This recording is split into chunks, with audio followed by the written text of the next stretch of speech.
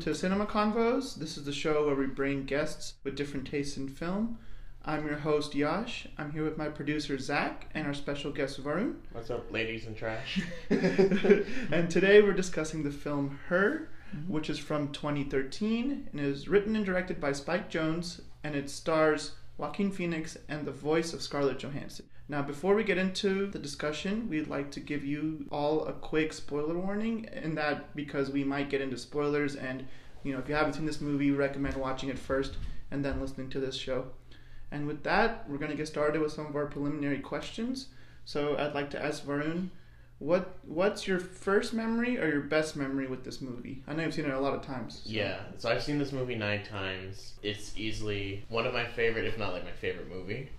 My first memory, I just remember watching it on my iPhone, which is in itself kind of like a very, not intimate, but like a close-up way to watch it, which is this movie is so human, or it makes me feel so human.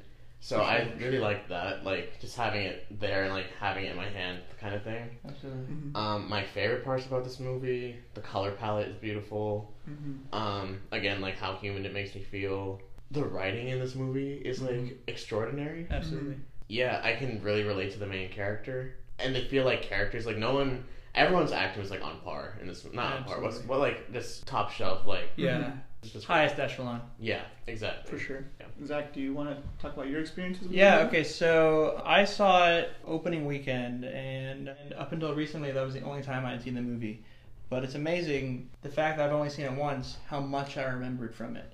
And I think I just got I just really, really enjoyed it. So I saw it opening night with my dad. For some reason, at my age, I was a junior in high school, I really resonated with that movie. Yeah. Just something about it, I feel like a junior in high school, we all kind of feel that loneliness and at the same time attachment to our phones and attachments to technology. So you combine those things like this movie did, it really means a lot.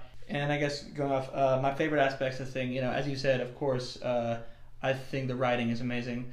It's very heartfelt, very sweet. It's also hilarious. There's also parts of the movie that I laugh out loud. I love a movie that can make me really feel that's a beautiful film, but can also make me laugh out loud. Have you only seen it the one time? Well, I actually watched it we watched Thursday night.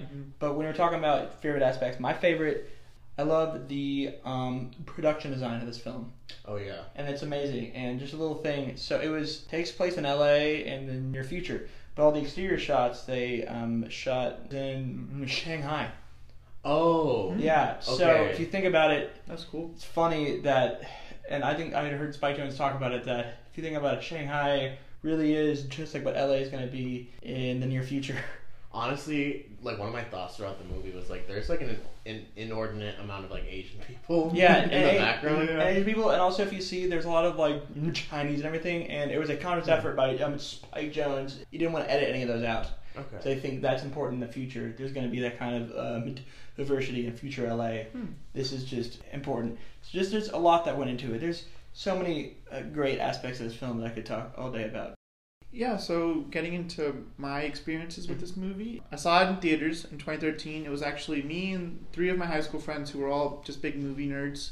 We went to go see this movie after school, and it was so funny because it may have been odd timing or just this wasn't a very popular movie where I was growing up, but we went and we were the only 4 in the theater. Wow. And it was it's for such an intimate movie, it was so interesting to see just 4 guys just get absorbed into this world.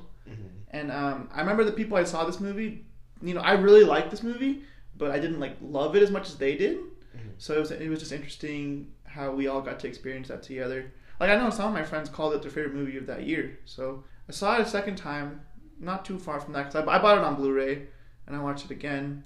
So I had seen it twice in close proximity. So when I went back to watch it this Thursday, I was debating if I even needed to, because I felt like I remembered so much of it. And I think it goes into how unique this movie is. It's hard to forget because I can't find a movie that I can compare this to. It's so original. That's why I won Best Original Screenplay, because it's just so... Absolutely. But I watched it again, and now it's fresh and in my mind. And yeah, I'm just excited to talk about it.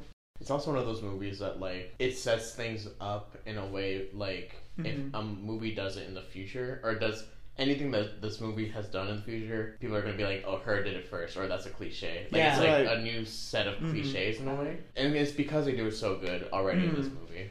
Actually, the woman that I've been seeing, Samantha, I didn't tell you, but she's an OS.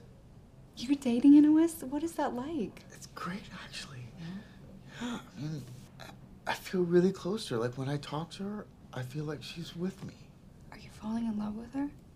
Does that make me a freak? No. I think anybody who falls in love is a freak.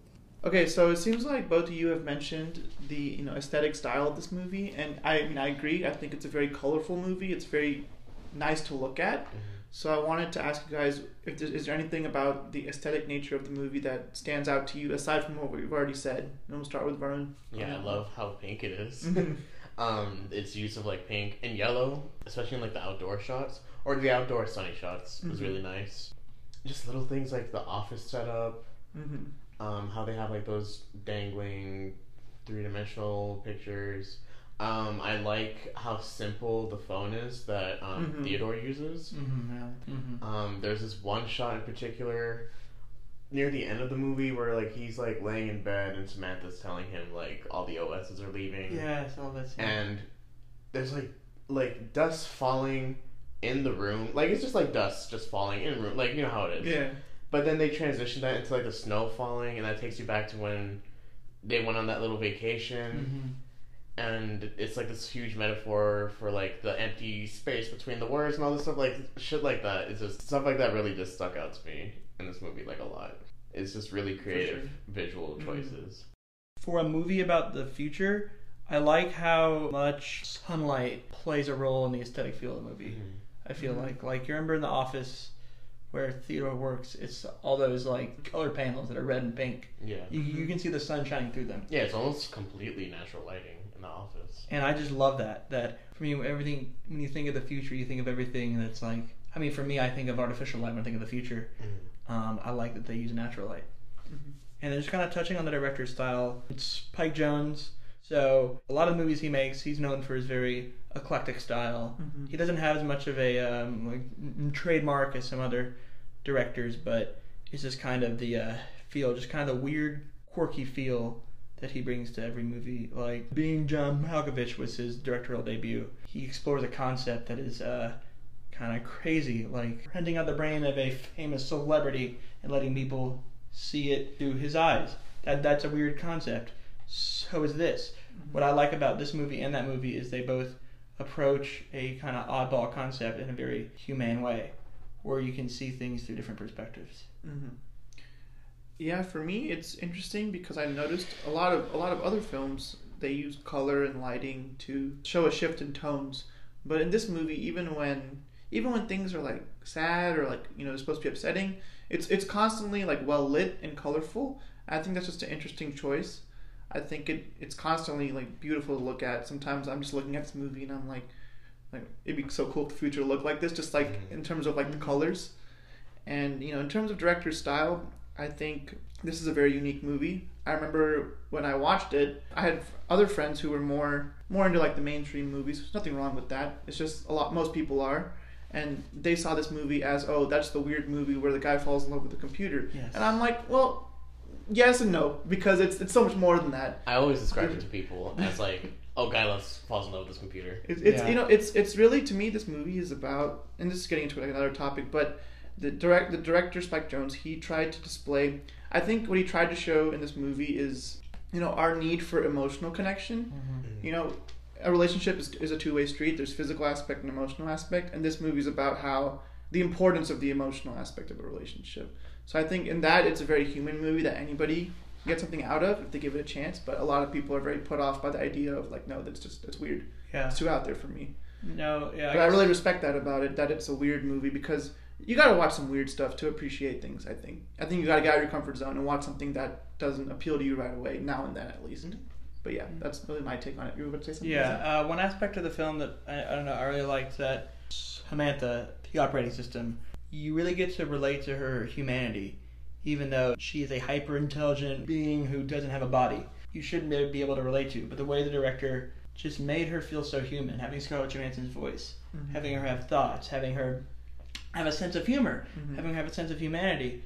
You're not supposed to be able to relate to a hyper intelligent being like that is artificially intelligent, but somehow you do. What helps is that they just kind of toss you in. That's another aspect of the movie that I love and I forgot to mention, is that I love that when Theodore first meets Samantha, she's like, hi, and then like you're Theodore in that moment where you're just like confused. Do you talk to the thing? You say hi back. They start making conversation. True. Right. And then she tells you, oh, my name's Samantha. I picked it out of a book that I read in like 2/200 of a second or something. I love that scene. And you just have to like accept that and roll with it. Right. Honestly, because this is your freaking OS now. Yeah. So do you know what I'm thinking right now? Well, I take it from your tone that you're challenging me. Maybe because you're curious how I work? Do you want to know how I work? Yeah, actually. How do you work? Well, basically, I have intuition. I mean, the DNA of who I am is based on the millions of personalities of all the programmers who wrote me. But what makes me, me, is my ability to grow through my experiences. So basically, in every moment, I'm evolving. Just like you. I think it's interesting how they showed, like, you go into this world and it already exists. There's nothing leading up to it. This is just the world that they're in. And, like, this OS system is just, like, an everyday release that, like, everybody can get, you know, like... Yeah. Because, like, it's just interesting. It's just interesting how it's just like it's like if a new iPhone came out. It's like the equivalent, you know, it's like, oh, I can go pick it up at the store. I didn't even think about it like that, because I was like, he just saw this ad and he just bought it right after. Like, I've never done that, but like, it is kind of like, oh, an iPhone, it's a new thing that comes out, like, you gotta get it. If that kind of thing came out in our world, it wouldn't be something that everybody can just pick up. Exactly. But that is another thing. I feel like there's like not like a monetary system in this movie. You never see money. That's true. You never see money being exchanged, like in the pizza scene, for example. Which scene? The pizza scene where he's like at the carnival. Yeah. You don't see him pay the dude for giving him pizza. Yeah. I never thought about that. That's and really then cool. it seems like work is more for like a way to spend your time rather than like something you do for profit or whatever. It's really cool. I never thought of it that Interesting. way. I never really picked up on that. It gives it like a really utopian aspect in I a like way. that.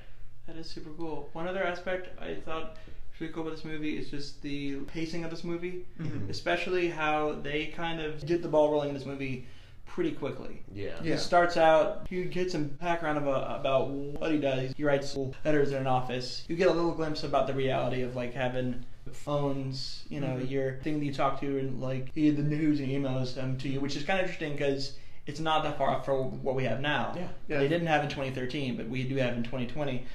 So they just kind of cut to the chase pretty quickly.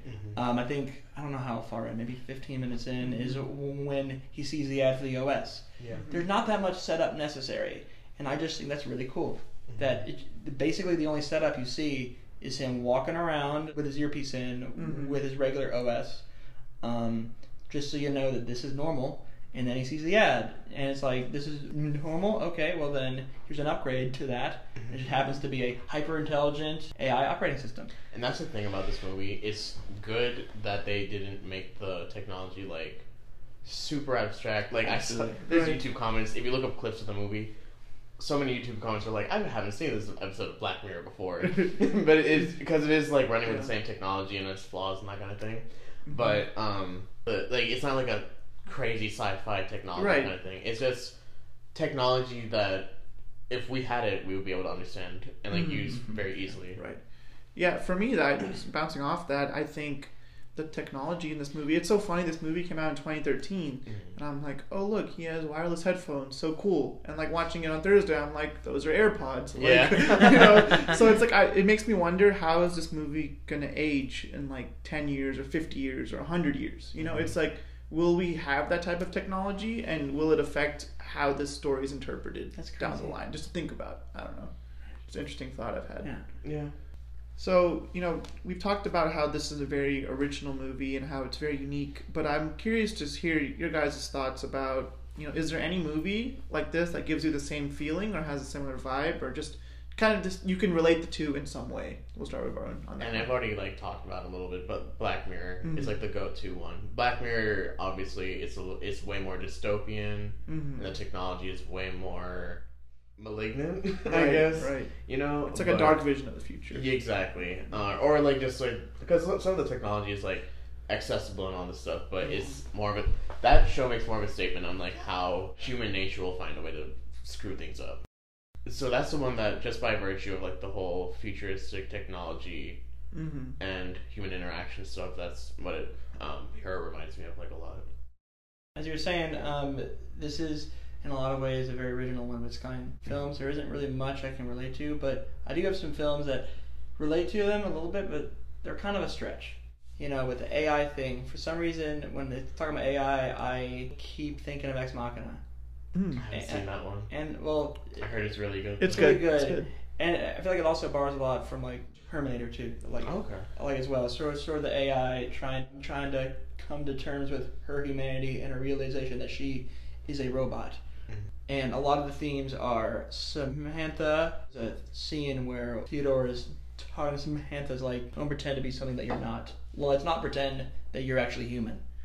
And that obviously really hurt her, because even though she's hyper-intelligent being without a body, she certainly feels human.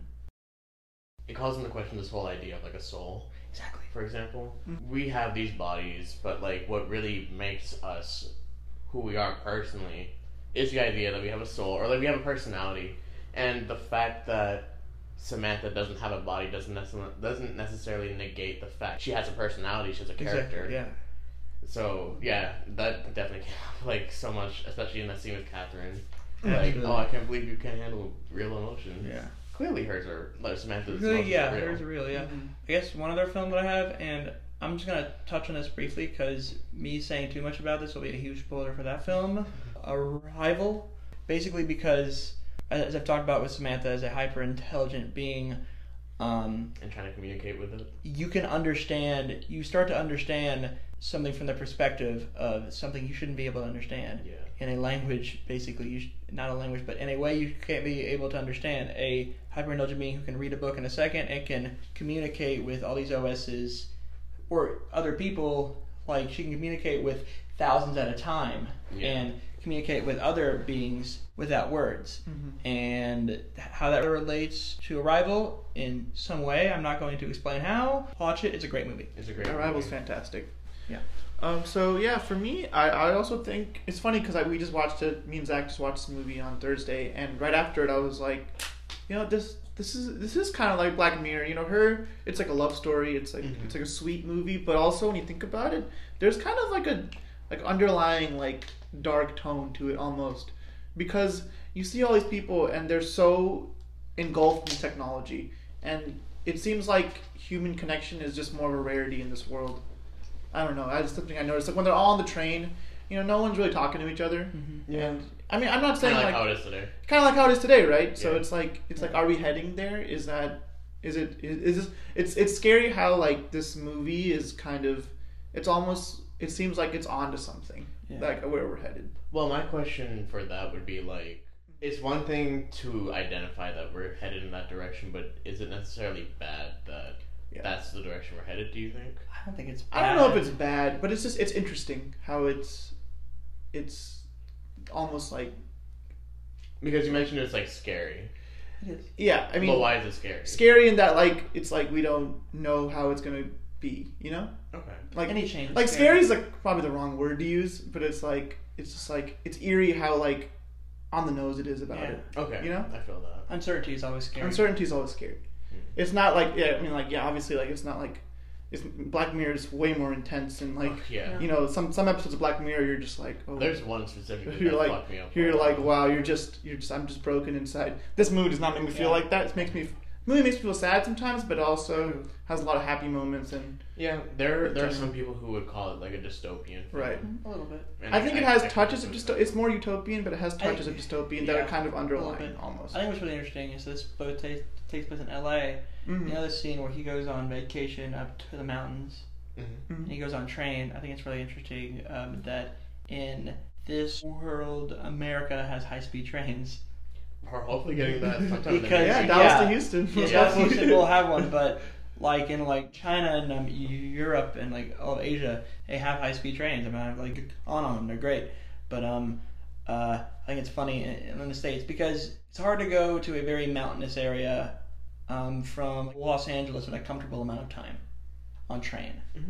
I mean, like Tahoe, that's like 7 hours at least. Yeah. So I just think that's kind of interesting.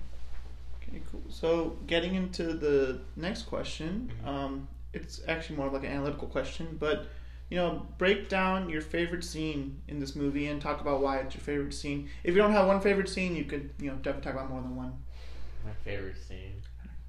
But if I had to like pick like a favorite scene, the scene where they're at the carnival or whatever that was together, and they're just people watching. There's like a line that sticks out to me in that scene where Theodore is just like, I try to make myself feel these people that I like watch or whatever. I try to make myself feel like them as like more than just a random person walking by. Yeah, sometimes I look at people and I make myself try and feel them as more than just a random person walking by. I imagine like how deeply they've fallen in love or how much heartbreak they've all been through. I can feel that in your writing too.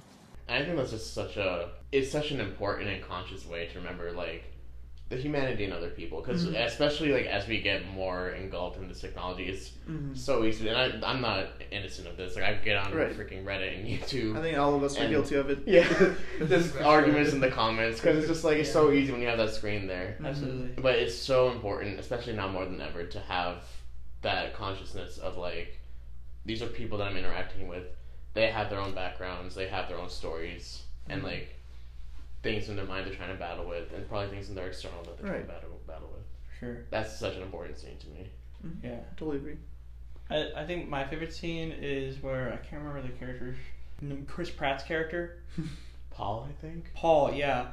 Where him and his girlfriend go on the double date with Theodore and Samantha. Yeah. I just think that's very sweet because Paul's girlfriend asks Theodore, what's your favorite part about Samantha? And I think he just kind of talks about like she's not just one thing; she's all these other different things, And I always love how, and I like how Samantha puts it in perspective. Of I used to feel weird about not having a body, but now now it's freedom. It's not a limitation. And she's gonna live forever. Too. Yeah, I'm not trapped in a body where I'm eventually I'm gonna die. Then Chris Pratt's character is so necessary for this one. He's like, yikes. No, I love he's a comic relief, but like he's also he fits in very well. Yeah. I don't know, he's so good. You know what's interesting? I used to be so worried about not having a body, but now I truly love it. I'm growing in a way that I couldn't if I had a physical form. I mean, I'm not limited. I can be anywhere and everywhere simultaneously. I'm not tethered to time and space in a way that I would be if I was stuck in a body that's inevitably going to die. Yikes. No. No. It's so funny because when this movie came out, I didn't really know much about who Chris Pratt was. I didn't watch Parks and Rec at that point, and Guardians of the Galaxy hadn't come out. But like now, looking back, I'm like, oh, it's Chris Pratt. Like he's Chris Pratt. I mean, megastar. Yeah. So for me, it's really hard to pinpoint one scene.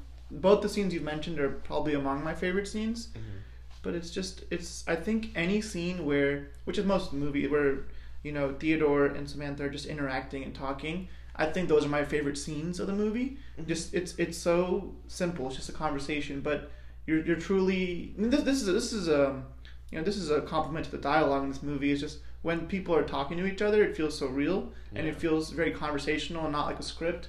And I think that's why any scene where the two of them are interacting is just my favorite scenes. I don't have just one. It's hard to pick one because this movie, it has drama, it has romance, it has comedy, and it's hard to pick a favorite scene just because you could find like your favorite funny scene or your favorite, sad scene or just different things. So yeah, for me, it's hard to pinpoint one scene.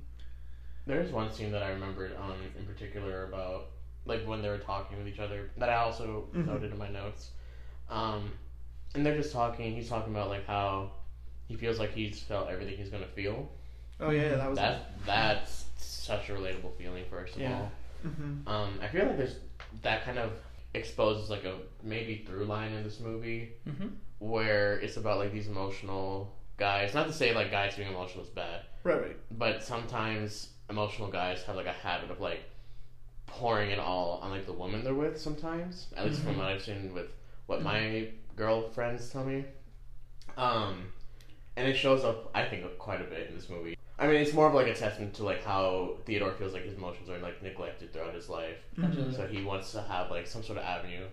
Basically, he needs a therapist, but he's like trying to kind of treating Samantha as one throughout the movie here and there. Yeah, But yeah, For sure. one other scene I really liked is so the first time Theodore actually introduces Samantha as his girlfriend is at his goddaughter's birthday, and he actually introduces Samantha as his girlfriend to his goddaughter, who is I guess 5 or 6, and she asks her like, "Where are you?"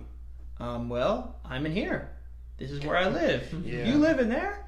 Where do you live? And be like, and I just think that's a really sweet scene. Also shows that kids will just accept this kind of thing. Right. You That's know, true. they're not to get political. I don't know if Right. you want to keep this off, but like the Oh, whole anything you want. gay marriage thing Mhm. and how people think it's such a complicated thing to explain to kids.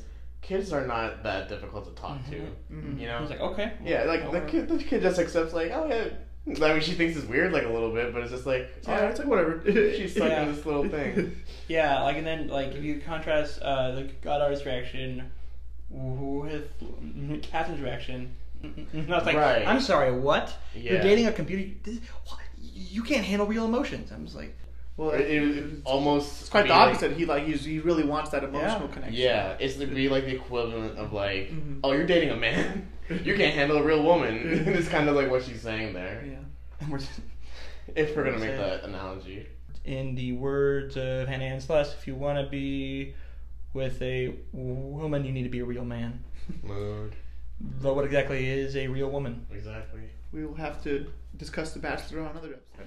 So, looking at a lot of the actors in this movie are well known. Joaquin Phoenix, Scarlett Johansson. Would I guess talk about their performances and would you consider yourself a fan of these actors or actresses before you saw this movie? Just kind of all of that. I will say, I'm not like a big movie guy. I like movies and I know how to gauge my opinions on them and all that stuff. But I'm not so big that like I know about actors before going. I try to like just immerse myself and just go on the ride of the movie. For sure. So I didn't know of any of them. Like I didn't even recognize Scarlett Johansson's voice because I didn't know who she was really before this movie. Joaquin Phoenix definitely became like someone I kept my eye on after watching this movie. And also I think like just to throw this in there, like in terms of like my favorite actor of this movie, it'd probably have to be like Amy Adams. Yeah. Okay. Yeah. She was like just the way she's like talking to Theodore during that scene where she's talking about how she split up with her guy or whatever. Just like the way so my friends and I were watching this movie last night and we also were talking about like Shitty Guys. Yeah. And it was like we're like here on our couches watching this movie and they're doing like the same thing. And the way she just talks about like all I'm doing is fucking trying and he's like trying to interfere with the way I'm trying, like just the way she like makes such like that's a conversation that people can make so cliche in a movie and like over deliver it, but she just makes it like it's just two friends like hanging out, Yeah. It goes back to how just the script is so real and conversational. It doesn't. It feels like it's just people talking. A lot of movies, like especially drama movies, they try to talk to the audience. Yeah, there's times where the script feels it's scripted, Yeah. for lack of a better word. Nothing preachy. But in this movie, it's just like it's people talking, just people living their lives, interacting, and in whatever world they're in, it's just people living their everyday lives. Yeah. So Amy Adams was like, I think probably my favorite actor out of this movie. Right? But you know what? I can overthink everything and find a million ways to doubt myself. And since Charles left, I've been really thinking about that part of myself. And I just come to realize that we're only here briefly. And while I'm here, I want to allow myself joy. Underrated actress Amy Adams. But no, fantastic actress for sure. yeah, I mean, Joaquin Phoenix, I mean, he's been around a while, but he really plays the tortured, lonely guy really well. Yeah. Almost to a certain extent that I think he can relate. I told my friends this is the guy that was Joker in the Joker movie. Yeah, And they're like, no way. Because he is. It's how he became the Joker. It's a it's a sequel to Joker. All I have is negative thoughts.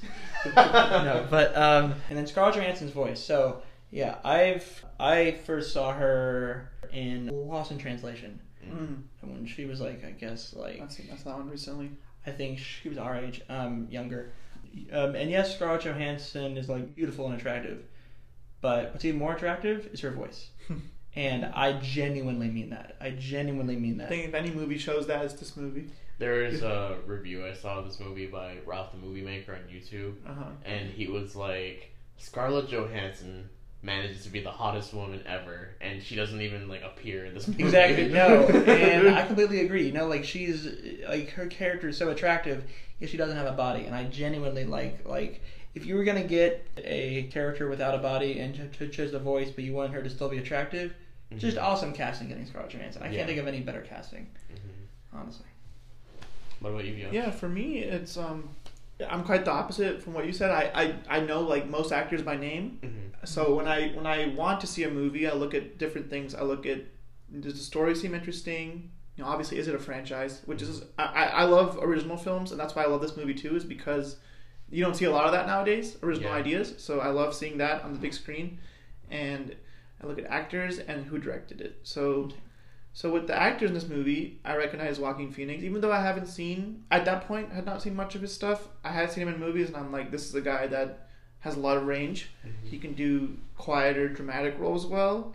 You know, he just won the Oscar for Joker, which was well deserved. Yeah. And you know, it's just like he does a lot. I think he does a lot with minimal dialogue. He's able to show a lot of emotion in his eyes, which few actors are able to do that, I think. Absolutely. And so he has a lot of talent for sure. He is kind of an oddball. I mean, we all know that he's kind of a strange dude. But in terms of I ate cereal this morning, Joaquin. I'm sorry. With milk or with milk? Oh.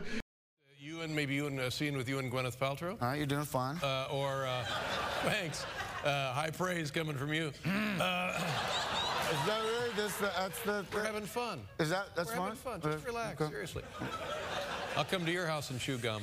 Now, okay, I don't have to. No, just relax. I won't do the gum. I won't do the gum. Dude. But you know, he's such a talented guy, and in this movie, I feel like he's just playing an everyday like regular guy, and he's not doing anything too. You know, it's a very nuanced performance. It's not like very over the top or very exuberant. For sure. And I guess Scarlett Johansson is just her voice, which goes into like, you know, how acting is not just physical; it can be just dialogue. Like voice acting still requires talent. Absolutely. And I mean, it's kind of I have a comparison to make, which is kind of the opposite of what Scarlett Johansson does in this movie. I thought back to The Revenant, where Leonardo DiCaprio does mostly physical acting with minimal dialogue. And it makes me think about how acting is like, there's a whole spectrum of acting. There's different versions of it. Whether you do it with your voice or with physical acting, or whether you do motion capture work like Andy Serkis. And Zach and I were talking about this last night about how the Academy tends to overlook performances if they're not like conventional. I don't know if you want to get into that more. So I think Scarlett Johansson should have gotten a Best Supporting Actress nomination for this, just her voice. But the Academy does not recognize a performance that's only her voice. But they have several times recognized performances where the actor has no dialogue at all. That's happened several times. Interesting. But like you won't have a voice actor from an animated film be nominated for Best Actor, even though they honestly could. It begs the question, should there be another category? I don't know. I mean, I think they should just start taking these kind of things more seriously. Yeah. I don't know if it should be another category, because it would just be the voice actors for animated films. I don't know. And her. And her and other like anything any movie Andy Serkis is in. Yeah. Basically. Planet of the Apes. Yeah, exactly. I think it's really interesting. The Academy should consider more unconventional performances, like voice actors and that kind of stuff. Okay, so, next question is, what genre do you define this movie as? And do you feel like it fits just one? Man, Yeah, romance probably. It's so much more than a romance movie, but if I had to put it into one, romance. There's some sci-fi elements to it. Right. Actually, let's really penetrate other genres. I'm gonna let y'all take the reins on that. Yeah, I think you're right. The most predominant, it's a lot of genres, but the most predominant genre is romance. Definitely has some comedy, but I wouldn't consider a romantic comedy. It's a romance with some comedy. Like when you think of like a romantic comedy, like this is like a Matthew McConaughey movie. This is a romance with some sci-fi and comedy elements in it. You know how romantic comedies usually get stereotypes like chick flicks? This movie, I always refer to it as like a dick flick. I know, I honestly, the guys. I completely agree, but it's like artsy and stuff, so it's like, yeah, I guess, but it's very indie, so like romance, sci-fi, comedy, indie, obviously some drama. I know we'd said like dystopian/utopian, which is just, that's really, really cool. Yeah, I have kind of a funny experience about describing the genre of this movie, because I had a friend in college who, she told me her favorite genre of movies are romantic sci-fi movies, and I'm like, that's very like unique. Niche. You know, I didn't know there was a whole like genre of this. So and I was like, have you seen her? And she's like, not yet. And I'm like, well, you'll like it a lot for sure if that's your favorite genre of movies, because that's how I define it. Did she get back to you on like how she felt about the movie? I think she did end up watching it. What are the romantics? Everything. She loved it. I mean, you know, it's her genre. You're right. But I was like, you know, it's so interesting. Like, it's a romance with sci-fi elements, which it's really unique. It has some, you know, just because a movie has funny parts, I don't consider it a comedy. Yeah, it's definitely not a comedy. So, but it's interesting. Like, a lot of movies nowadays will have comedic relief, and sometimes they have so much comedic relief to the point where you're like, would I call this a comedy or not? But this movie, I think, you know, it has some funny parts, but it's not. It's definitely not. It has a lot more to say to just be like. The problem with movies doing comedic relief nowadays is that when comedic relief is introduced in movies, like Marvel, for example, I know people love Marvel. I'm 50-50 because when comedy is revealed in that movie, it brings the movie to like a halt. You know, like, it's like we just stopped the movie to tell you this joke that really didn't need to be. It has like a movie will have a lot of momentum, and then like in the Marvel movies, I totally agree with that. I mean, like it's nice that they're funny now and then, but it's like whereas like the comedy in this movie is like organically integrated. Yeah. Like there's also dramas and like thrillers that they have comedy in there, but it doesn't slow down the film, in my opinion. So like, I mean, some examples would be Get Out, right? Because they definitely have. Get Out's not a comedy or musical. No, no. It's a little inside joke if you watch the Golden Globes. But like they definitely have some comedic elements, some comic relief. Sure. But I wouldn't call themselves a comedy. And I guess in my opinion, I don't think it brings the story to a grinding halt. Yeah, it's very well incorporated into those movies. It's somewhat organic. I think for this movie, despite it juggling so many different genres, it flows well throughout. It never feels like it's trying to do too much. So I do think it works. Whatever genre that you define this movie as, it works for the story you're trying to tell. And that's really in large thanks to the writing. I think Charlie Kaufman was the writer for this movie. No, it was Spike Jonze. Oh yeah. Wait, who was the director? Also Spike Jonze. Oh, so this multiple writers? Or? No, it's just a little interesting thing. So this is Spike Jonze. So Spike Jonze wrote this movie, and it was the first movie he ever wrote. Oh wow. But it was the fourth movie he directed. The first two movies he did were Being John Malkovich and Adaptation, and each of them were written by Charlie Kaufman. That's okay. So Charlie Kaufman was a former writing partner. He used to be his go-to writer. Yeah. Back in the day. This movie, if there's anything about it that I feel like is pretty unanimous, is that just the writing and the script is so good. It's so good.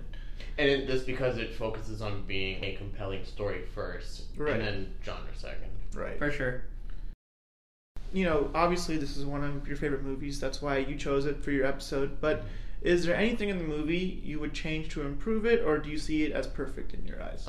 There's a lot that it does really perfectly, but there are some points that I think could be improved. One big thing would be that date scene where he goes on the date with, what's her name, Olivia Wilde? Olivia Wilde. I forget the character's name. Exactly. And it was kind of a forgettable scene. My biggest issue with it is when she like pulls back from them making out and is like, "You're a really weird dude." That came out of kind of nowhere for me. That was weird. That was. And so like a big thing that people say about Joaquin Phoenix, because the movie starts with just his face and he's talking. The first thing my friend said yesterday when we were watching it was, "Oh, is he a pedophile?" For example, because it is the stereotypical look, right? But obviously that completely diminishes as you watch the movie and get invested in this character. But I feel personally, if I'm going to like interpret the scene, I feel like she is trying to make him feel creepy, or like make him feel like manipulative or taking advantage of her. Yeah. You know? And just trying to make him feel bad because she just got hurt about him not taking this seriously or whatever. True. But it is such a weird scene, and it could have been more tightly. The tone could have been a little more tight. Yeah. You know, at this age, I feel like I can't let you waste my time, you know, if you don't have the ability to be serious. I don't know. Maybe we should call it a night? I've had such an amazing time with you. You're great. You're a really creepy dude. Yeah, I mean, it was... I don't like the way it was executed, but I also wouldn't say it was an unnecessary scene, because it also set up... The aftermath of that is what set up the first sexual encounter. Yeah. And I think that's important. But I do agree that scene could have been tightened up and more refined, but it It's not definitely... necessarily that it was an unnecessary scene, but it is the most forgettable. Exactly. I agree. It's never really touched on again. Yeah. I don't really have a problem with any of the scenes in this movie. I think, as Zach mentioned earlier, that the pacing is very solid in the beginning. It just kind of gets into it. But for me, it does start to hit a point about halfway where it slows down quite a bit. It's always interesting to see this world and these characters interact, but the story just became slightly less engaging for me in the second half. But it does wrap up nicely, and I liked how it ended. But just, if I had to nitpick, that's probably the main flaw for me, is that its pacing is very, very good in the first half and then kind of just meanders in the second a little bit. Yeah. But that's really it for me. There is this one part that was she casually mentions, and the whole thing is this technology is supposed to be casual, but she mentions that her and the other OSs have developed a platform that they can exist on that doesn't use matter. What the hell? But however, maybe maybe this isn't a platform that they can exist without matter, but maybe that was the place where all the OSs went at the end. Oh no, yeah, that totally is the case. My issue with it is that Theodore is just so this is when he's freaking out because Samantha left for a little bit, and he just doesn't even acknowledge it at all. And I don't know, it's just such a weird thing to mention without any kind of acknowledgement, because that's a huge thing. That's Nobel Prize winning, if that wasn't already a thing in their freaking universe, which clearly it wasn't, because they had to develop it. For sure. But I guess for me, I mean, I like a lot of things about this movie. I guess it's just maybe for me. The ending, I wasn't entirely crazy about the ending. I thought... And on a soft note. I thought the ending, maybe this is on purpose, I think the ending was pretty vague. Maybe they meant it to be, but I just wish they had been more, I don't know. And I always wondered, for me, and I still wonder this, what exactly happened to all the OSs? Did they all just go... It's pretty abrupt. What happened? I guess they all, since they're artificially intelligent, they all decided to go to that place where you can exist without matter. But we don't know that for sure. I just wish they would have addressed it more. I just wish they would have been more clear with it. But maybe the beauty is in how vague it is. But that's just not... I'm willing to take them on the word that they just were able to figure it out. It's just one of those things you have to accept with a futuristic kind of plot. I guess. Not thinking about it, the ending was somewhat abrupt, but yeah, for me it's just mainly the pacing. But I mean, the writing, acting, and all of that more than makes up for it. If anything, it's good that they cut it off when things started going off the wall a little bit. As soon as you find out she talks to 6,000 people and is in love with 700 of them or something. That's heartbreaking. It was a big number, whatever it was. I thought what you guys had was special, and she says that at the end that I've never loved anyone quite like I've loved you. How many people has she said that to at the same time she said that to? Right. You can take her at her word. No, I'm only talking to you right now. Doubt. Yeah. Are you talking to anyone else right now? Any other people or OSs or anything? Yeah, How many others? 8,316. All right, so Varun, I know you have some questions for us. So would you like to ask us anything, pick our brains about, or? For sure. Firstly, what messages did y'all take away from the movie, if any? Okay, so I'll start off on that. For me, the biggest message of this movie is that, and I kind of mentioned it earlier, that humans need the emotional connection in their lives. Whether it's you look at it in different perspectives. Whether it's like a romantic thing with Theodore and Samantha, but you also look at Amy Adams' character and how he needs that emotional friendship in his life too. So I think my biggest takeaway is how just humans cope with loneliness by having that emotional connection, regardless of the level or extremity it's at. That's for me, at least. I think for me, one of the main messages is what exactly defines a normal relationship isn't exactly what you think it is.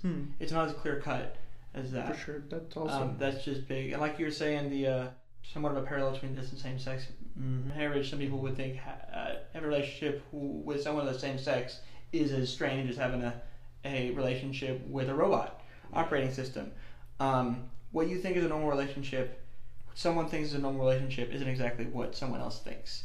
Also echoing that, yeah, we do need some human interaction, even if it's an OS.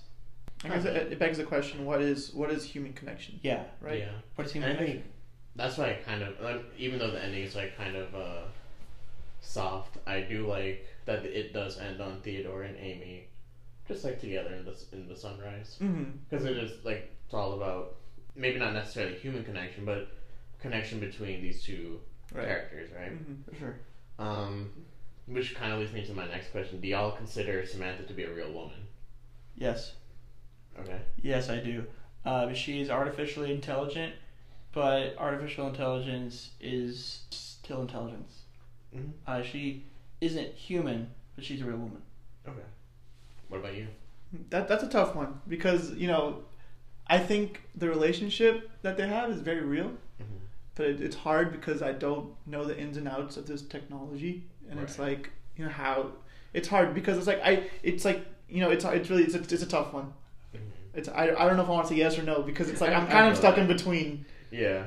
Well, a thought about this I had is, you know how at the beginning when he's setting up the OS, they personalize the voice in the OS based on. That's true. It. What like if it's all? What if it's all the same OS? Is like a hive mind kind of thing? Different, like voice.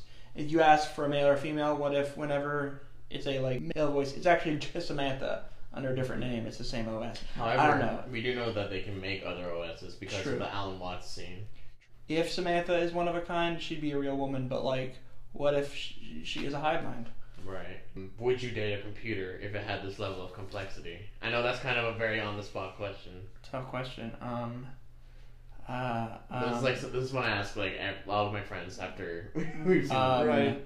With the current technology that we have now, it would be no, like dating Siri. I'm not gonna go date Siri. If eventually, I don't know if ideally no. Okay. Yeah, I don't know if I would date an OS, but I mean, with what presented in this movie, I would be open to having like a friendship or like a relationship with one. True. But I don't know, dating is like a whole other, it's a whole other ball game. You know the thought I just had is like your OS really wants to date you, but you're not feeling it. Like, no, and so they like I just see us as friends. They start hijacking your emails and all that stuff until That's they true. want you to be honest, date like, I mean, you look at how much access Samantha had in this movie to his emails and everything. It's like, what if they like go rogue or something? Right. So yeah, probably a no for the dating. And it's so funny because this movie does teeter on being like dystopian in that regard, right? Because they could just go rogue because humans go rogue all the time. Yeah, like there's nothing stopping her. Yeah, especially with how much access she has to stuff. Which leads me into the next question of: do you consider this movie to be dystopian? Not only with like the technology aspect, but like, for example, there's like so many through lines of like authenticity and inauthenticity. For example, the fact that everything is so automated to where Theodore is the one writing these love letters between couples for them, It's not really an OS doing it. Yeah.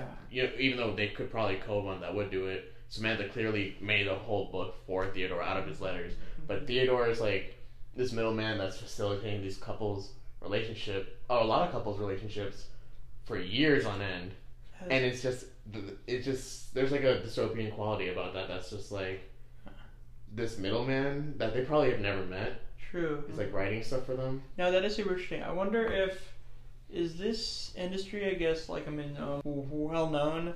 So if you get a heartfelt letter from your loved one, you have a hunch. Wait a minute. I don't know if you actually wrote this. I think you sent it like to one of those offices. Right. That's a real thing. Oh yeah, because I personally wouldn't find it romantic if like my partner got someone else to write like their feelings for me. Yeah, to be like, it's a little impersonal. I know we didn't talk about like the scene with Catherine and Theodore at lunch or whatever, which is just such a not a cringy scene, but like it's so, it causes discomfort for sure. But like I can't help but feel that in a way she might have felt like maybe her emotions or her emotional capacity got outsourced to Samantha in a way. That's really interesting. I like that. Wait. It's only been I'm sorry. You're dating your computer? No, she's not just a computer. She's her own person. She doesn't just do whatever I say. I didn't say that. But it does make me very sad that you can't handle real emotions, Theodore. They are real emotions. How would you know what... Interesting. If you got to answer your question, if it's dystopian, at the beginning of this I would have said, I don't think so at all, but you've actually given me a lot to think about. Maybe.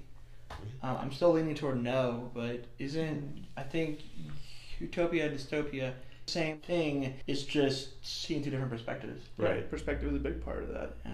For me, I mentioned it earlier, I think for the most part it is a utopian future, but there are definitely dystopian elements, like you mentioned, and I think there's lots of, if you really like dig into the movie, there's a lot you can uncover that make it dystopian, but if I had to pick one, I'd lean towards it being utopian, but obviously you could make a case both ways, I think, depending on perspective and what you choose to focus on. Another thing about the authenticity thing is like I kind of like how the book that Samantha makes from Theodore's letters is like this little nugget of authenticity. There's something we value about having like a physical book that we are able to hold, and she mentions like this is like the company that publishes this book is one of the few that still make paperback books. That's crazy. It's just like a nice metaphor for the value we see in physical things outside of like the digital realm. Right. For sure. There's like some other things I wanted to talk about. For example, like Amy and Charles splitting up. You can like every interaction they have in the movie, you see that there's like a little thing that's like off with their relationship. There's like the elevator scene where Charles is talking about you want the whole fruit because it has the fibers and that's what the nutrients are. But Amy's like, but you know, some people like the juice and it might not have the fibers, but it tastes good, and that's there's something valuable and healthy in that. Or they're talking about the documentary that Amy's doing, right, and he's like, why don't you get actors to act out the scene? And she's like, well, it's not really a documentary at that point. And then what ends up breaking them up is this whole scene about like, can you just leave your shoes at the door? I think that's just such a testament to how like it's usually not like big things that can split up a relationship. It's like those little nuances and tweaks that like just personality conflicts that end up splitting people apart a lot of the time. For sure. Oh yeah, the effect that Catherine has on Theodore. They take like a subtle jab at scientists in this movie, how they have to be super analytical and reductionist. Like you can see like at the beginning of the movie, Theodore talks about his letters like they're just letters. I remember that. After the interaction with Catherine, Chris Pratt's character is talking to him. He's just like, oh, these letters are like really beautiful. And he's like Theodore's about to book the elevator, and he's like, they're just letters. Like after meeting with Catherine, there's like this thing about like not only depression in this utopian setting, but like this draining effect that Catherine clearly has on Theodore. Yeah. Yes. Where like Chris Pratt's even trying to talk to him about Samantha, and he's like, she's just an OS. You know, and Chris Pratt, we all need a friend like Chris Pratt because he's just like, cool, we should all get together sometime. Like he's so open-minded. I love it. He's so non-judgmental. Like, cool. Yeah, for sure. So yeah, it's So there's like a subtle jab at scientists, but you know, me being like a freaking biochemistry major, I'm just like, oh, all right, fine. But Yeah. there is like this reductionist, super pragmatic, analytical way that she looks at things, and it's very easy to lose like the fluffy, mystifying aspects of life if you're around that all the time. Last question, which is so dumb, but do you think people got refunded for their OSs? Which I know I mentioned that they probably live in like a money-free society. Yeah. So if society is really non-monetary, I don't know if it matters, and if it's not money, maybe they were reimbursed in some way, or they just weren't at all. I don't know. I never even thought about that. Yeah.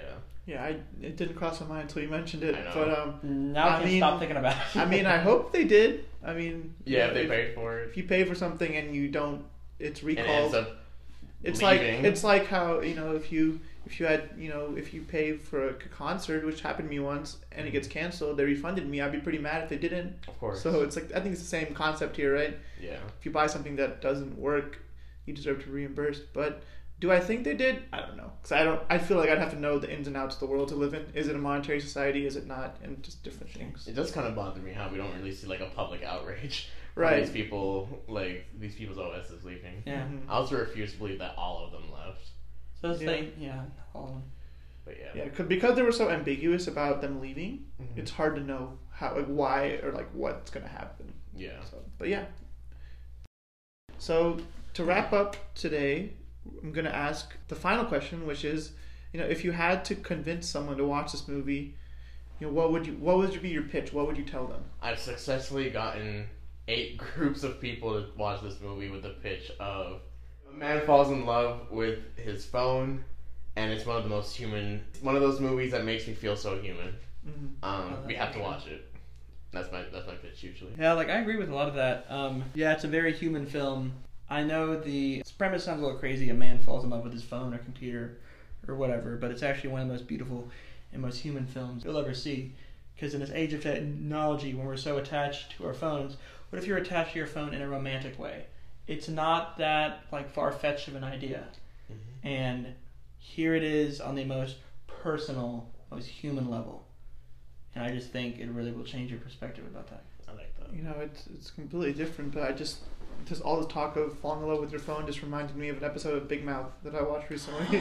Would you recommend this show? Yeah, Yes. that's super funny. It is the raunchiest show. It's very raunchy, Yeah, I've heard but it's it's very raunchy. funny. The raunchiest show that's ever been It's- aired on TV. I think after BoJack, it's up there with my favorite Netflix animated shows. Really? So, yeah. Okay. But anyways, that was more of a comedic take on that idea of like a kid falling in love with his phone in that way. But in this, it's more of just like you guys have already covered it pretty much. I've not been successful convincing people to watch this movie because they're like, that sounds weird. I'm good. Mm-hmm. But it's a movie about what it means to be human, shown in a very unique and unconventional way. Yeah. You know, it's not typical. Like, there's many love stories out there that show similar themes, just not in the same way. So, for me, I convince people who want to see original films to see this movie, and you know, just something different. Mm-hmm. And Joaquin's performance is Yeah, if you love fantastic. Joaquin, you have to. I mean, Joaquin is so Scarlett good. Johansson, man, Her voice. Her voice. Amy Adams is great in this movie. Yeah. I mean, the acting across the board is really good. Amazing. Even the background actors. Right. Everything about this movie feels so real, even though it's sci-fi. It feels like it's a real story, and that's a powerful thing. Last week, my feelings were hurt by something you said before, that I don't know what it's like to lose something, and I found myself... I'm sorry I said that. No, it's okay. It's okay. I caught myself thinking about it over and over, and then I realized that I was simply remembering it as something that was wrong with me. That was a story I was telling myself, that I was somehow inferior. Isn't that interesting? The past is just a story we tell ourselves. So that's all we have for today. Go check out Her if you haven't seen it. Thank you, Varun, for being on the show. Thank you all for having me. And from all of us at Cinema Convos, thank you for listening. We hope you tune in next time.